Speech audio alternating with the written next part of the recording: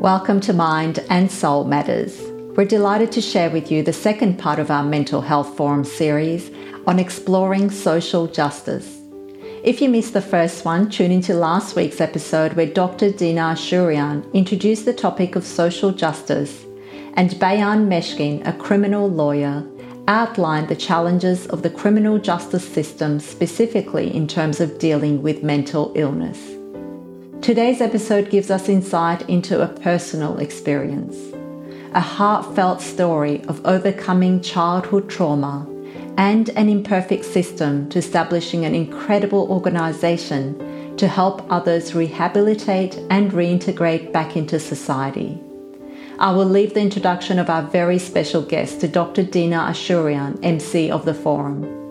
This episode is suitable for adults only, and if you find any of the content disturbing, please link him with your mental health support network or contact Lifeline on 13 11 14.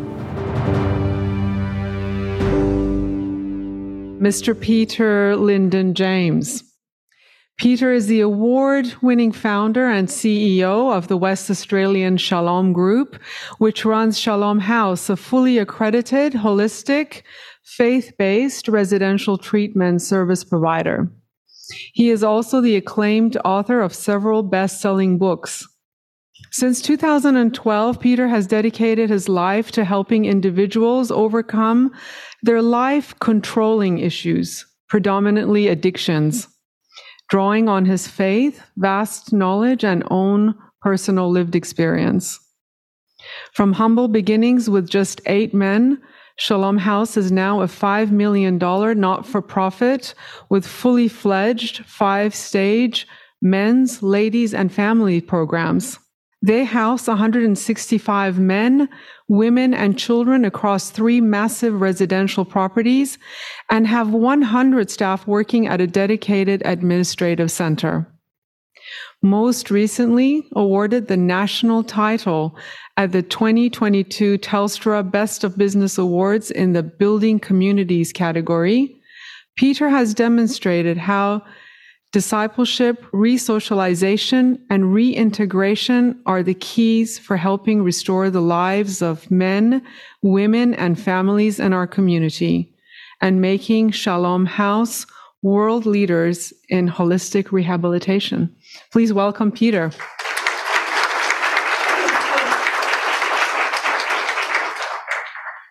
So my name's Peter Lyndon James. I'm the founder and the CEO of Shalom House, located in the Swan Valley. Shalom House has been going for now around probably 13 years. As was mentioned, I have around 160 residents, men, women and children, who average to stay at Shalom from 12 months to 3 years. We're probably the largest 100% self-funded organisation in Australia. And we don't focus just on rehabilitation, but also reintegration, resocialisation. Myself personally, I spent 26 years in and out of prisons and institutions from the age of 7, and children's homes from the age of 7, a boys' prison at the age of 9, not for committing crimes, but just for running away from home because I had a dysfunctional family. I just wanted a normal family. I got sexually abused. I got put in a prison for running away from children's homes, not for committing crimes. I met a lot of kids within the prison system who had stories like mine, and they became my family. I spent 7 years in Longmore and 2 years in Riverbank, and they're prisons for kids between the ages of 6 years old up to 18. And I was institutionalised, spending 9 years in juvenile prisons. When I wasn't locked up, I'd live on the streets in Perth as a street kid. I graduated to the prison system in 1991. I've also spent time in all the prisons in Western Australia. And when you put a person in prison, you've got to learn to project an image that people perceive to fit in with where you are. And kindness in prison is seen as a weakness. So unless you conform to the environment that you're in, you won't last in prison or you'll get severely hurt. And having spent most of my life in prisons and institutions, as I said, in prison, you've got to project an image that people perceive to fit in with where you are. And when you get out of prison, you're still in prison. Everybody that you feel comfortable around is doing what you don't want to do. You don't want to stick a pick in your arm or smoke a pipe or pop a pill. You don't want to do the crimes. You just want to be a normal person, a productive member of society. But the problem is they project an image that you perceive that they're better than you. So you go back to where you feel comfortable. But where you feel comfortable, they're all sticking picks in their arms, smoking pipes and popping pills. I have a saying that you can take the prisoner out of prison, but then you've got to get the prison out of the prisoner. A lot of us, we don't want to be who we are, but it's not as easy as just saying stop. And when I started Shalom in 2012, I started it by accident. My life, 26 years in prisons and institutions, up until the age of 30. At the age of 30, I was selling 2.5 kilos of methamphetamines a day, lots of guns, explosives, other stuff. I ended up getting raided by the TRG, helicopter over the roof, shotguns, bulletproof vests. Got done for a pound of pot, some handguns and some other stuff. I got out of prison my whole life. I just hated who I was. All my life, I just wanted to be a geek, like all of you mob. You are geeks. You project an image that I perceive that you're normal. I've never been on a family holiday. I went to 16 different schools. I only made grade 6. I can't read, running, writing. As a child growing up, I would have given anything to be able to get up in the morning, to run up the corridor and jump in bed with a mum and dad for a cuddle, or to go on family holidays, or to have one group of friends to grow up with, but I didn't have any of that. My whole childhood was stolen from me. I just wanted to be a normal person, but just didn't know how. After getting raided in 2001, I chucked a prayer up and I said, God, if you're real, I need your help. And then God, he done stuff in my life where I become a Christian. And he told me to give up everything I own and follow him. And so I changed my lawyer from a dodgy lawyer, and there are dodgy lawyers, but I won't name them here, to a legit lawyer. I pleaded guilty. I went back to prison. And when I got out of prison in 2002, I started Bible college. I'd done 3 years of advanced diploma in theology at Riverview Bible College to 2005. Also started a business. In 2005, I started Acacia Prison as a volunteer. I spent 5 years at Acacia Prison as a volunteer 3 days a week and going in there helping people to change their life. Just like me, who was part of the prison system, institutionalised, coming in and out of prison, having seen it from the other side with keys to be able to walk around and see the same fellas that I grew up with coming in and out of prison. And then I finished in prison in 2010 and I became a full-time volunteer. I was a full-time volunteer for over 10 plus years. I'd followed around the streets and people used to come to me asking me for help. And I'd drive them around all these different rehabs. I spent 2.5 years from 2010 to 2012 volunteering at all the rehabs in Perth, seeing how all they worked and what they did and try to see how they tried to help people. In 2012, I bought a house next to Banyat Women's Prison. I mortgaged my home and I thought I'd put people in there and disciple people. And the word shalom, people say it's Jewish, it is Jewish. Well, the word shalom for me, if you Google it, shalom is love in its purest form. It's truth in its purest form. It's honesty, integrity. It's a fullness of family. It's a fullness of everything that I ever aspired to be and ever wanted to be. I just didn't know how. So originally I called it Shalom Discipleship House. Begin with the end in mind. We come in broken and we go out whole. 160 men, women and children of all different backgrounds, 95% plus who are struggling with mental health. We take people from drug addiction, whether it be heroin, speed, cannabis, alcohol addiction, anxiety, depression, PTSD, guilt, shame, unforgiveness, judgment, people from all different backgrounds struggling with all different mental health issues, homeless people, prostitutes. We don't have one program at Shalom, we have 160 programs. Having been part of the government system or having been part of the mental health system my whole life, being made a ward of the state, sat in front of hundreds of psychiatrists and doctors and counsellors, each one of these people would make decisions that would affect my life. And a lot of them were probably a lot younger than what I was, and yet they would make a decision, put a ruling down, and that's the direction my life would take. Some of the medical professionals I spent time with over the 26 years in prisons and institutions were exceptionally good. They'd hand me over to somebody else, and that person who they handed me over to undone what it is they did. And there was no facilitated approach towards rehabilitation. Just every department, and regardless of who they were just doing their best within the box that they were allowed to operate in. But none of them were communicating. And so I got caught up in what I call the matrix. And that's why the system is getting bigger and bigger and bigger. I won't talk about prisons, even though I'm extremely passionate about prisons and the prison growth and can explain it in detail, having been part of the system my whole life. At Shalom, we don't take people from prison, even though I'd like to take people from prison. The reason we don't take people from prison because everybody just wants to get out of prison. They don't want to change their life. You can class addiction in 5 categories: an A, a B, a C, a D, and an E. And in Shalom, we only take the E's.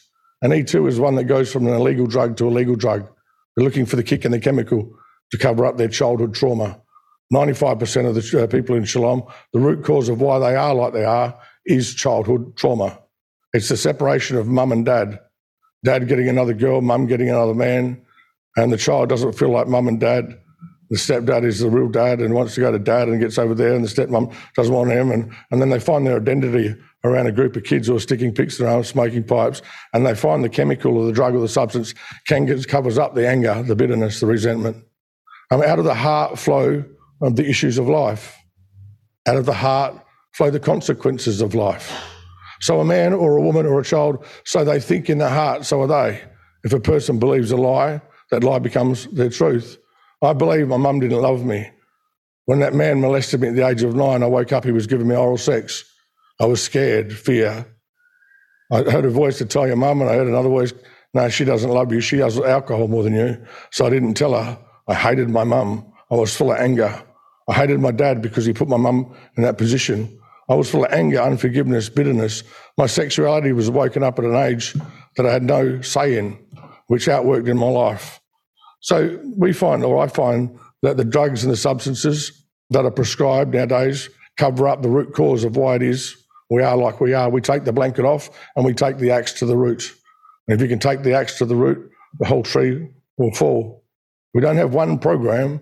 We have 160 programs because we have 160 people who come from all different backgrounds.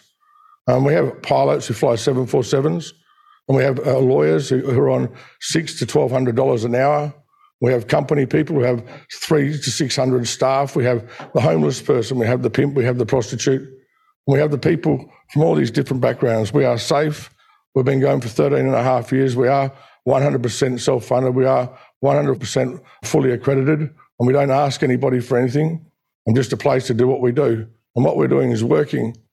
It's a facilitated approach to not just rehabilitation, but reintegration and resocialisation. You can take the prisoner out of prison, but then you've got to get the prison out of the prisoner. So I have a psychiatrist, I have a psychologist, I have 16 counsellors, I have all the medical professionals, work, home life, everybody on the same page, and we communicate on a weekly basis on behalf of each individual. It's a facilitated approach. It's not the matrix, it's communicated. And we all agree how best to help each single person. Because the program, 160 programs, there's 5 stages to the program.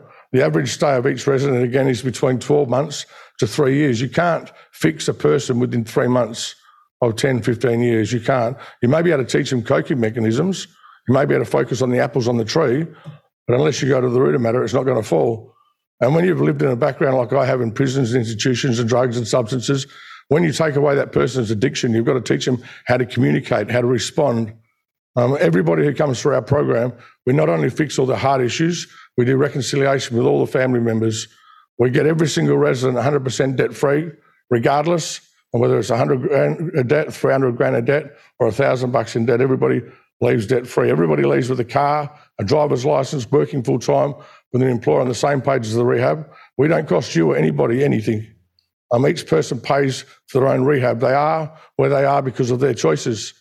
All of us in life, we all face circumstances that we do and we don't create, but we are the ones that make the choice that determines the direction of our life.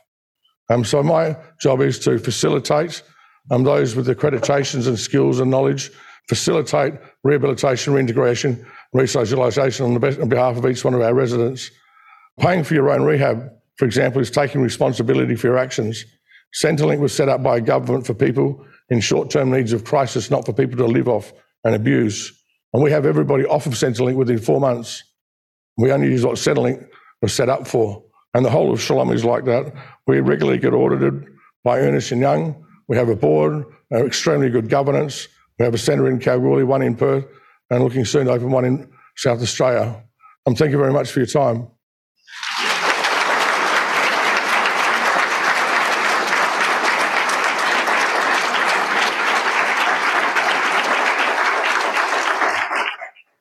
Your institution, your facility, is so successful. Has the government approached you and find a way to expand and have more? So I feel like I'm in a science fiction movie. I've learned more in the last 13 years than I have in my life. I know that there's no model of rehabilitation like Shillong's anywhere in Australia, if not globally. Since the government have got into power, I get the same cut and paste response that their calendar's full. So I just don't understand why it is that they actually won't meet with us. With the previous government, we were meeting regularly with the Liberal government and all people, but at that time we were caught up in a state administrative tribunal, pretty much like we are now in the location. So where we are in the Swan Valley, we have about 13 different properties, and we've been fighting to stay within the Swan Valley. It started there by accident. We went through 5 years of court, 3 times to the SAT, then to the Supreme Court, back to the SAT. And by the time we got through, they'd introduced the Swan Valley Planning Scheme, and they put another third of legislation on top of that that didn't go out for public comment, which made all of our DAs fall over. And so then when we are moving out towards what 100-acre property and 60-acre property where we hate to put women on, but the people next door had a lot of influence and a lot of money, and they put a lot of pressure on us. So then we end up finding the Craigie property because the government said, or the local and state government and Department of Planning said that we needed to find a property that was Zone P for permissible use under the Zone Community Purpose for Local Planning Scheme. So we sold all of our properties, bought the Craigie property for $3 million, and then done all the paperwork to get it up to speed. But then the local government wouldn't issue the occupancy permit, and then the government stepped in and basically overrid the local government and also the Department of Planning Infrastructure. So we're back where we were 12 years ago, still trying to find a home. So we don't get supported by anyone at all, no government departments. We don't apply for grants, even though we are a registered not-for-profit charity with DGR status, charitable collections licence and all that sort of stuff. I just try to make do with what I've got. But I have been trying extremely hard to get an audience with somebody who can make the decision to actually move somewhere. But everyone else says anywhere except next door to me. In 12 and a half years, we've never had a police vehicle out. We've never had an ambulance. We've never had fights. We've never had punch-ups. We don't have drug dealers coming. People are actually scared of the word rehabilitation, and it's extremely sad. How do you fund this? Obviously, it's not cheap to do everything that you do. That's a long question to answer in a short space. So Shalom, as I mentioned, is not just about rehabilitation, it's a reintegration, socialisation. If anyone would like to come out for a tour to Shalom, you can either get me on LinkedIn or Facebook, but we regularly give people tours. Most of my operations is run by people who are either in the program or have come through the program. And so I have key staff paid roles in all the departments, the main departments. But we get everyone 100 points of ID. We get them their MyGov number. We streamline all their taxation, superannuation, child support, Medicare, etc., all into the MyGov. We data search and bring all the superannuation up to date, taxation up to date, all their medical stuff. We have full bloods and urines, so we get all their teeth fixed, all their hearts and their organs right. All the offices is used as a training base. I'll start in resident care department, so those who have never had computer skills before can get an opportunity to learn a computer. Then we move them over to ID services, then we move them to MyGov.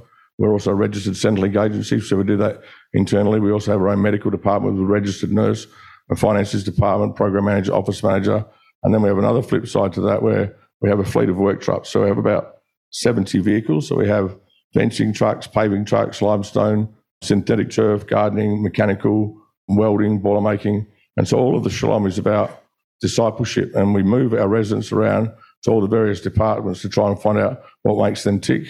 And generally around the 3-month stage of the program, we partner with a lot of businesses, and we get people 2 days a week paid work with an employer on the same page as the rehab, and 100% of the income goes to the resident to get them out of debt. But each one of our truck leaders are on a paid position. We do work out in the community. So we run a business, but at the same time, our primary focus is people. We're not interested in making money. We don't make a profit at Shalom. We also have a women's cafe, boutique clothing, furniture, all run by the women in the program to teach them all new skills, to help them to find out what direction in their life they want to go. But it's not only that, it helps them to get interacting with the public, which gets that reintegration, resocialisation skills going. And so each department, whether it be the works department, which we keep a base level of 40 grand in, the WASG, which is the West Australian Shalom Group, which is our main account. Then we have the Shalom Works one, which is 20 grand in it, although we have the mechanical, which is 20 grand. Because I didn't go to school, I wrote the program myself, but And what I do is, if we keep it, say, the West Australian Shomp Group, which covers the wages and superannuation and all that sort of stuff of the main building, 2 weeks the rents come in, $300 per resident, and then it takes it up to about 68, say 90,000 or 68, 70,000, and then 2 weeks later it goes down to 40,000, and then it goes up to 60,000. So every 2 weeks, I just make sure I stay above that line, and if it goes below the line, then I panic because I'm not making good financial decisions. So I've got to twist my decisions and just keep it on the 40 grand. And I do the same with the works. We also are a registered labour hire company. That sits at 20 grand and just stays at 20 grand. Every 2-3 weeks, 20 grand, 2-3 weeks, 20 grand. Wages come in, wages go out. And so I've just set it up like a well-oiled wheel, and basically it runs itself. And we do have a DGR account, which is a tax-deductible account where you can get tax deductions, but I can't make decisions based upon unreliable income. And so what we use that for is, if we do get in a pickle, we can top up the accounts, or if we get in a pickle, we can use it for capital purchases to put on another truck. Or recently we just had to buy a family's bus because now we have nearly 32 children in the program. So it's I show all that on the tour when someone comes out. It's a lot to try and grasp in a forum such as this. But thank you for your question. Thank you. That's incredible. So you have a Facebook page that people can look up more information, and perhaps if you're interested in doing a tour. Thank you. It's incredible. Really incredible what you're doing. Thank you. Look out for our next and final presentation of the series on exploring social justice in the coming weeks, where Dr. Wipke Timmerman will give us a more global perspective and speak on human rights and mental health. Look forward to your company then.